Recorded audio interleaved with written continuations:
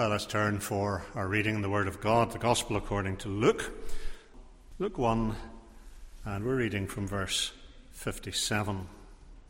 When it was time for Elizabeth to have her baby, she gave birth to a son. Her neighbours and relatives heard that the Lord had shown her great mercy, and they shared her joy. On the 8th day, they came to circumcise the child, and they were going to name him after his father Zechariah. But his mother spoke up and said, "No, he is to be called John." They said to her, "There's no one among your relatives who has that name." Then they made signs to his father to find out what he would like to name the child. He asked for a writing tablet. To everyone's astonishment, he wrote, "His name is John." Immediately his mouth was opened and his tongue was loosed, and he began to speak, praising God. The neighbours were filled with awe, and throughout the hill country of Judea, people were talking about all these things. Everyone who heard this wondered about it, asking, "What, then, is this child going to be?" For the Lord's hand was with him. His father Zechariah was filled with the Holy Spirit and prophesied, "Praise be to the Lord, the God of Israel, because he has come and has redeemed his people. He has raised up a horn of salvation for us in the house of his servant David, as he said through his holy prophets of long ago, salvation from our enemies, from the hand of all who hate us, to show mercy to our fathers, and to remember his holy covenant, the oath he swore to our father Abraham, to rescue us from the hand of our enemies, and to enable us to serve him without fear, in holiness and righteousness, before him all our days.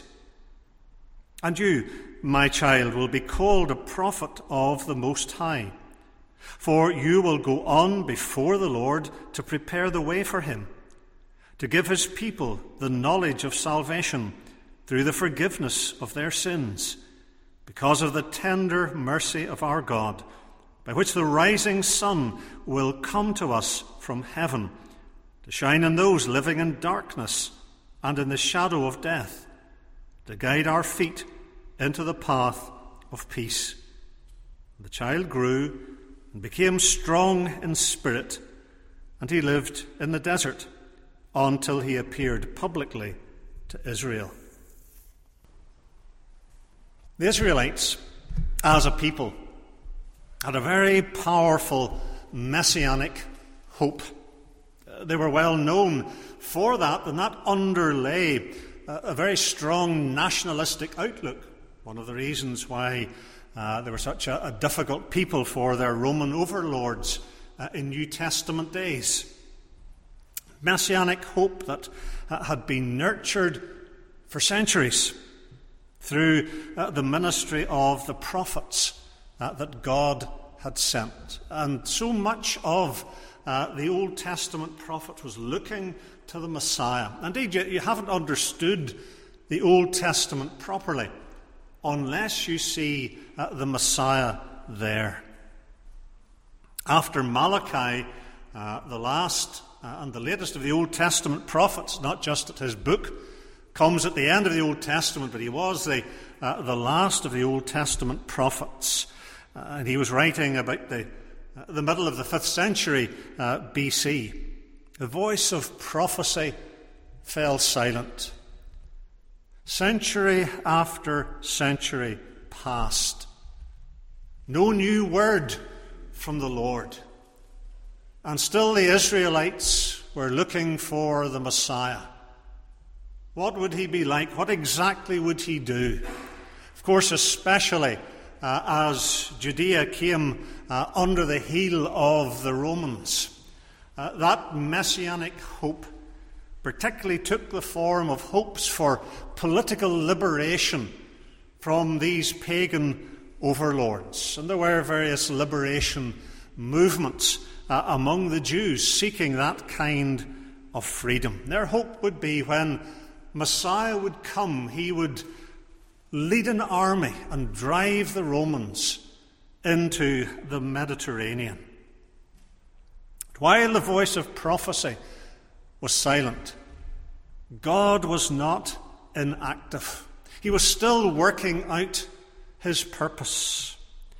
In Malachi 4 and verse 5, almost the last thing that the Lord said through the Old Testament prophets, the Lord said, I will send you the prophet Elijah. Not a reincarnation of Elijah, but one who would come in the spirit of Elijah and exercise a ministry like that of Elijah. And this figure would be the forerunner of the Messiah.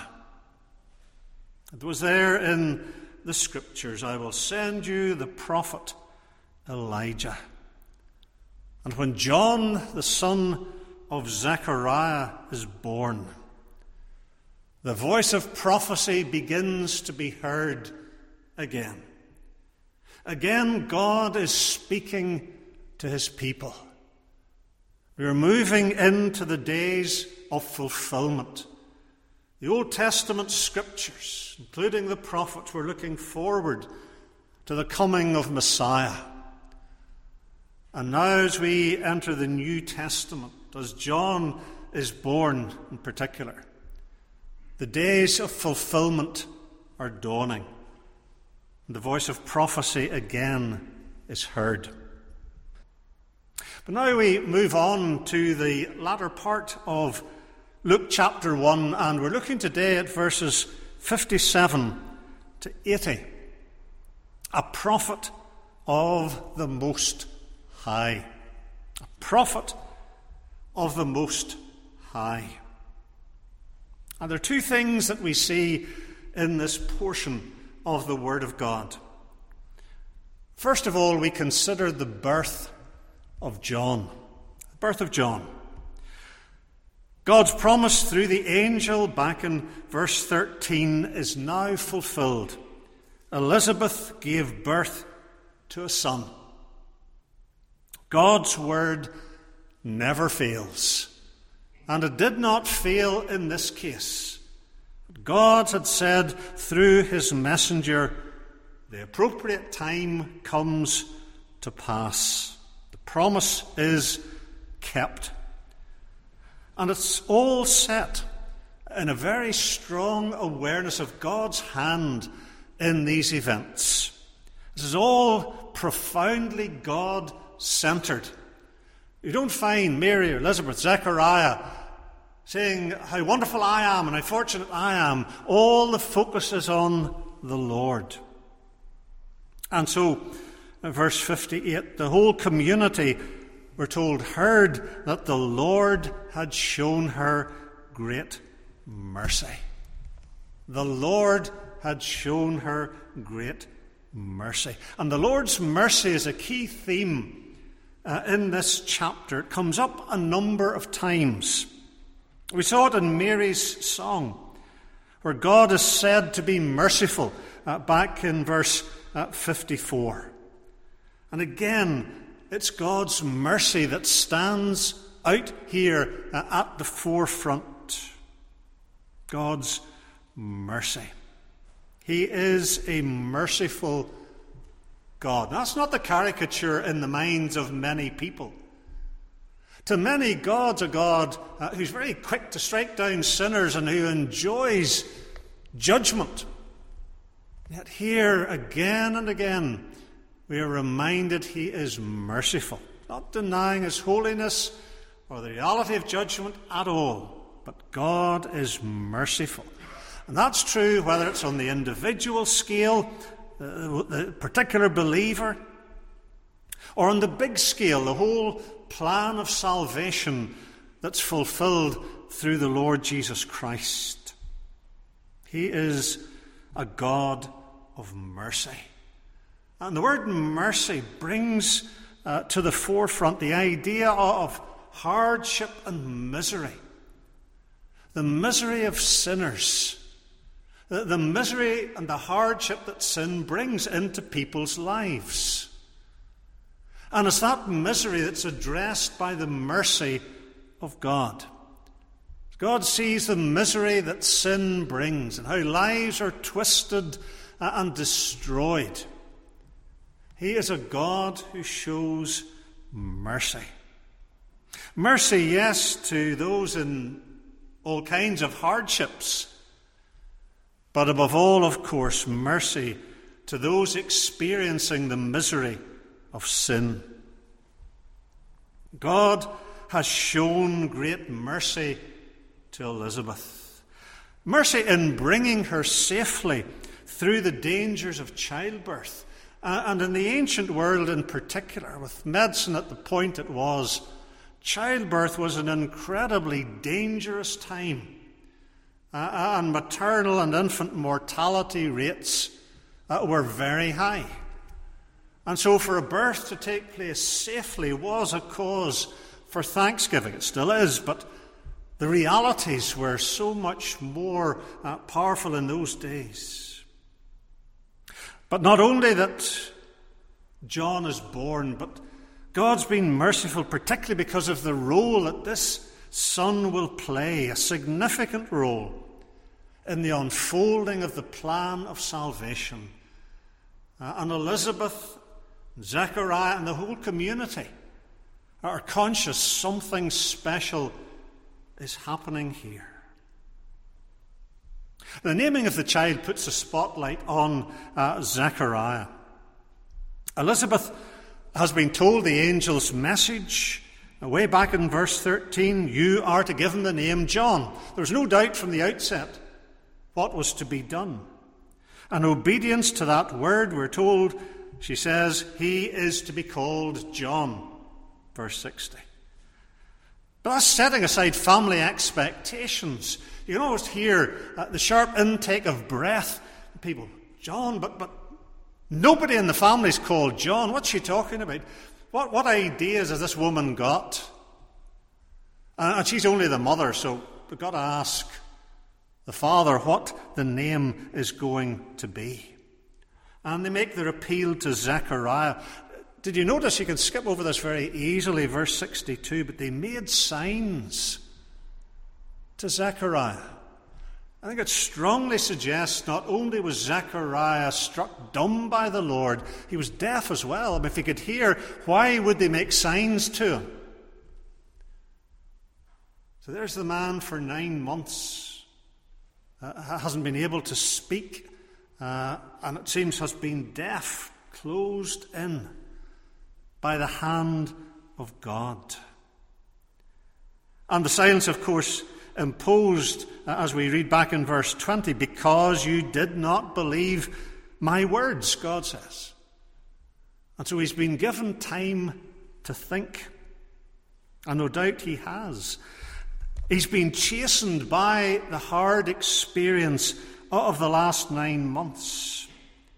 As the Lord often allows hard experiences to come into the lives of his people, all kinds of hard experiences that God allows to achieve a spiritual purpose. They're not random and they're not cruel. God's not some kind of masochist sitting in heaven enjoying seeing people wriggle. The hardships come for a purpose. For Zechariah, he's chastened. His unbelief has been addressed. And now he's seen the fulfillment of the Lord's word. John is born. And what Zechariah couldn't believe 9 months plus earlier, he sees it now fulfilled. Couldn't be any clearer. His lack of faith has been rebuked in the most direct way. And now with renewed faith, because he was a man of faith, despite his failings, with renewed faith he responds to the Lord's command regarding the child's name. He responds, of course, in obedience. His name is John, verse 63. And it's emphatic. There's no debate. Not, I think his name is John. I would like his name to be John. His name is John. Indeed, the way it's put in the original, John comes first to make it emphatic. John is his name. And there's no argument. This is God's command, and Zechariah happily embraces God's work and God's promise in faith. John is his name. Zechariah, through the hard days, the days, no doubt, when he thought long about what he had done and what he'd failed to do. Zechariah is at that point where he understands this is God's work and God's will. John is his name. The Lord responds graciously. Zechariah's faith is renewed, and now the Lord responds. Immediately his mouth was opened. Verse 64. He can speak. He can hear. He's restored by the Lord. The chastening's at an end. He's been brought to the point that the Lord desired. His mouth is opened. And what's he going to say? 9 months of silence. What would be the first thing you would say? And isn't it so significant that the first act of Zechariah, now that he can speak once again, he began to speak praising God. It's God who fills his mind. There's not any sense of resentment at what he's gone through, the hardships, complaint. His faith is renewed. He sees the fulfillment of God's promise, and he praises God. The Lord is at the very front of his thoughts at this point. Rightly so. Zechariah has been brought through the trial to a place of blessing. And isn't that often the pattern that's repeated in the lives of his people, in our lives? That he brings us through times of hardship and testing and difficulty. Not at random, not in a purposeless way, but he brings us through the trials to a place of blessing that we wouldn't have experienced otherwise. And often, of course, it's looking back that makes it clear to us how God has worked. Sometimes the Lord does things in our lives that we have no understanding of at this point. Sometimes we'll not know till we're in glory, if even then.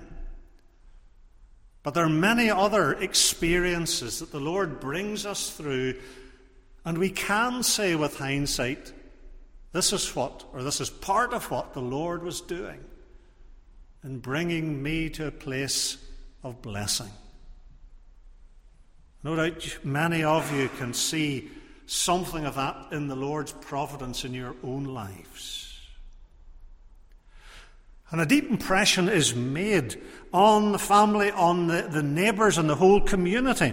We read in verse 65, fear came on all their neighbours. A good fear. There's a trembling fear that's a bad fear before God. And compared to a slave with a bad master, that's not the sort of fear. It's a godly fear that is awe, as the NIV translates, a spiritual awe. They're in the presence of God's working. And that has an impact on people. As put in verse 66, better makes it clearer than the NIV. All who heard them laid them up in their hearts. It's the same phrase as used of Mary. She laid these things up in her heart later on. And people were laying things up in their hearts. They were given plenty to think about. They'd go away and they'd talk about it and ponder it. Talk about it in the market and wherever people got together, and they wonder, what is God doing through this child? Look at the circumstances of his birth. Very significant phrase, verse 66, the Lord's hand was with him. And that is crucial. John has a vital ministry to perform. He's filled with the Holy Spirit, as the Lord said back in verse 15. Filled with the Holy Spirit, even from his mother's womb. It's very striking. From his earliest days, John is filled with the Holy Spirit. What that looked like, we might try to imagine, but what we do know is he was equipped fully to do the work the Lord was giving him. Here is the forerunner of the Messiah. And from his earliest days, he's being equipped and prepared by God to do a great work now in the days of fulfillment.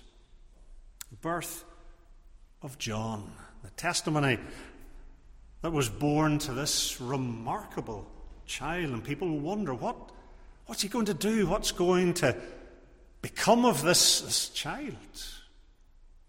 The birth of John.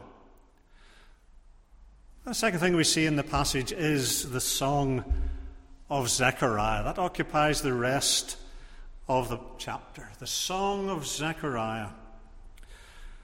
The explanation of events is provided by the Lord. Verse 67, Zechariah was filled with the Holy Spirit and prophesied. Yet God is speaking to his people after the centuries of silence. Through Mary and that Spirit-given song that we looked at last week, through Zechariah, and he prophesied. We generally call these songs, we're not suggesting necessarily they were sung, but they're certainly poetic. Not wrong to call it a song. But as you look at it again, do you see that the focus of it is on, as it's put, the Lord, the God of Israel. That's what Zechariah is thinking of above all at this point. The Lord, the God of Israel. Unusual, isn't it, that John, the one who's just been born, the one you would think will be in all of Zechariah's thoughts, John isn't mentioned until verse 76. Not quite tagged on at the end, but it's God the Lord who fills the mind of Zechariah. This is God's work. He is a part of it. He sees God working, and his delight is in the Lord. And several things about the Lord that he mentions. Things that we ought always to be remembering and thinking about ourselves. First of all, the Lord redeems. The Lord redeems. Verse 68, he has come and has redeemed his people. And the language of redeeming is the language of release from bondage. As a ransom is paid, a captive is released. It was common enough with prisoners of war, for example, in those days. It's the language of release from bondage. God releases prisoners from bondage. The reference there to the house of his servant David underlines it as clearly as possible. This is messianic. What the Lord does in redeeming, he does through the Messiah. And go back to a psalm like Psalm 132, verse 17. God says, I will make a horn grow for David. And surely that's in Zechariah's mind there in verse 69, horn of salvation. This man knew his Bible. He knew his Psalms. So those words come to him as the Spirit works and gives him this song. It's the Messiah that he's speaking about. Redemption, freedom from bondage. And it is not a political liberation as many of the Jews were hoping for, and the zealots and all the violent extremists among them to drive the Romans and their collaborators out. It's not a political liberation. And that will disappoint many of the Jews when they understand that. It's a spiritual salvation. Because the goal of redemption is spelled out for us to enable us to serve him without fear in holiness and righteousness. That's the goal of Messiah's redeeming work, to serve God without fear in holiness and righteousness. Christ sets sinners free from bondage to sin, transforms us into his likeness, that we become holy and righteous as Jesus is. Redemption's a wonderful Bible word. 1 Peter 1:19, we are redeemed, Peter writes, with the precious blood of Christ, a lamb without blemish or defect. God, the Lord, redeems. He sets sinners like you and me free from the bondage of sin because Christ has paid the price for us. The Lord redeems. Secondly, the Lord remembers. The Lord remembers. Because the work of the Messiah is set in the context of the unfolding of God's eternal plan of salvation. This is the big picture. This is the biggest picture, the work of salvation that God has planned from eternity. So verse 70, as he said through his holy prophets of long ago. And as God kept the promise to Zechariah and Elizabeth, so on the big scale he keeps the promise of a Messiah coming and redeeming and delivering sinners, however long it takes. They might have to wait centuries, but he'll keep his word. Because you see, when God remembers, when you read in the Bible about God remembering, it's saying far more than God recalls facts. When we remember, if we do, we're remembering information, we're recalling facts.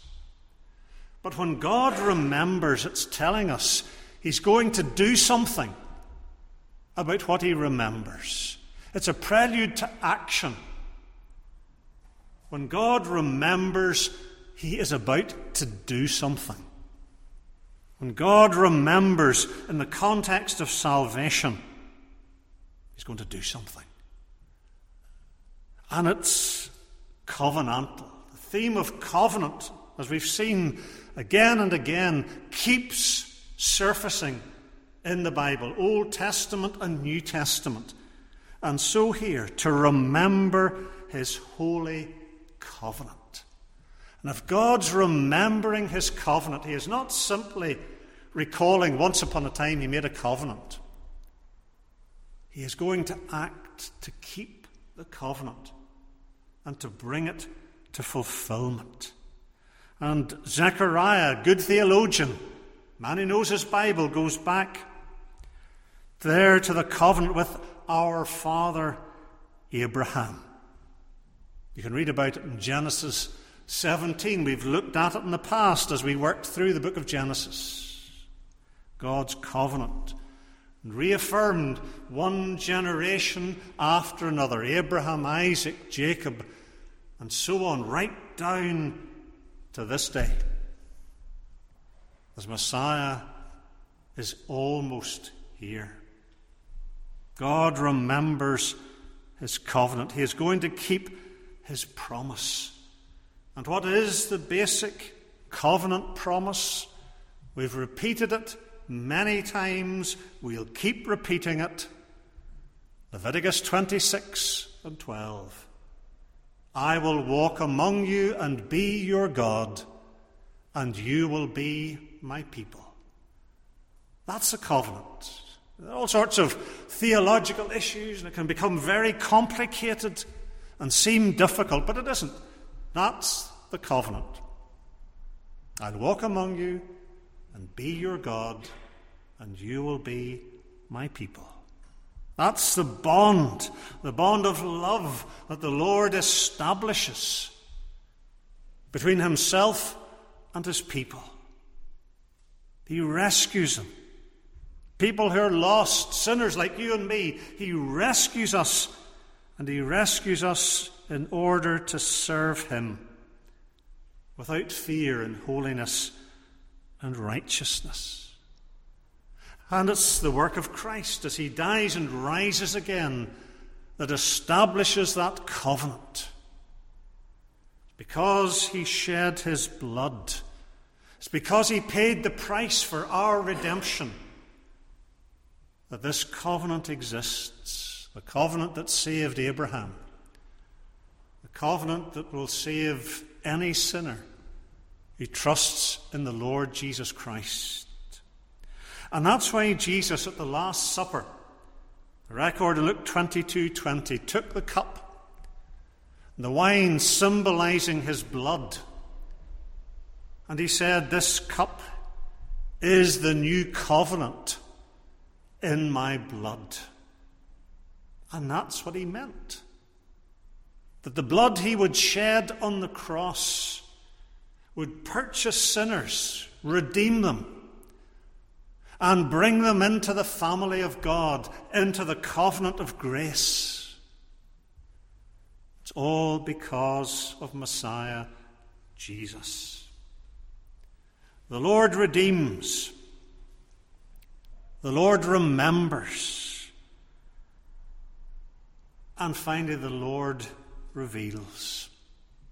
The Lord reveals. At last, you might say, verse 76, John comes into view. So far it has all been the Lord, but now we come to John. His father turns his attention to John. And he sums up the mission that God is giving this child. Remember, John's 8 days old, tiny baby.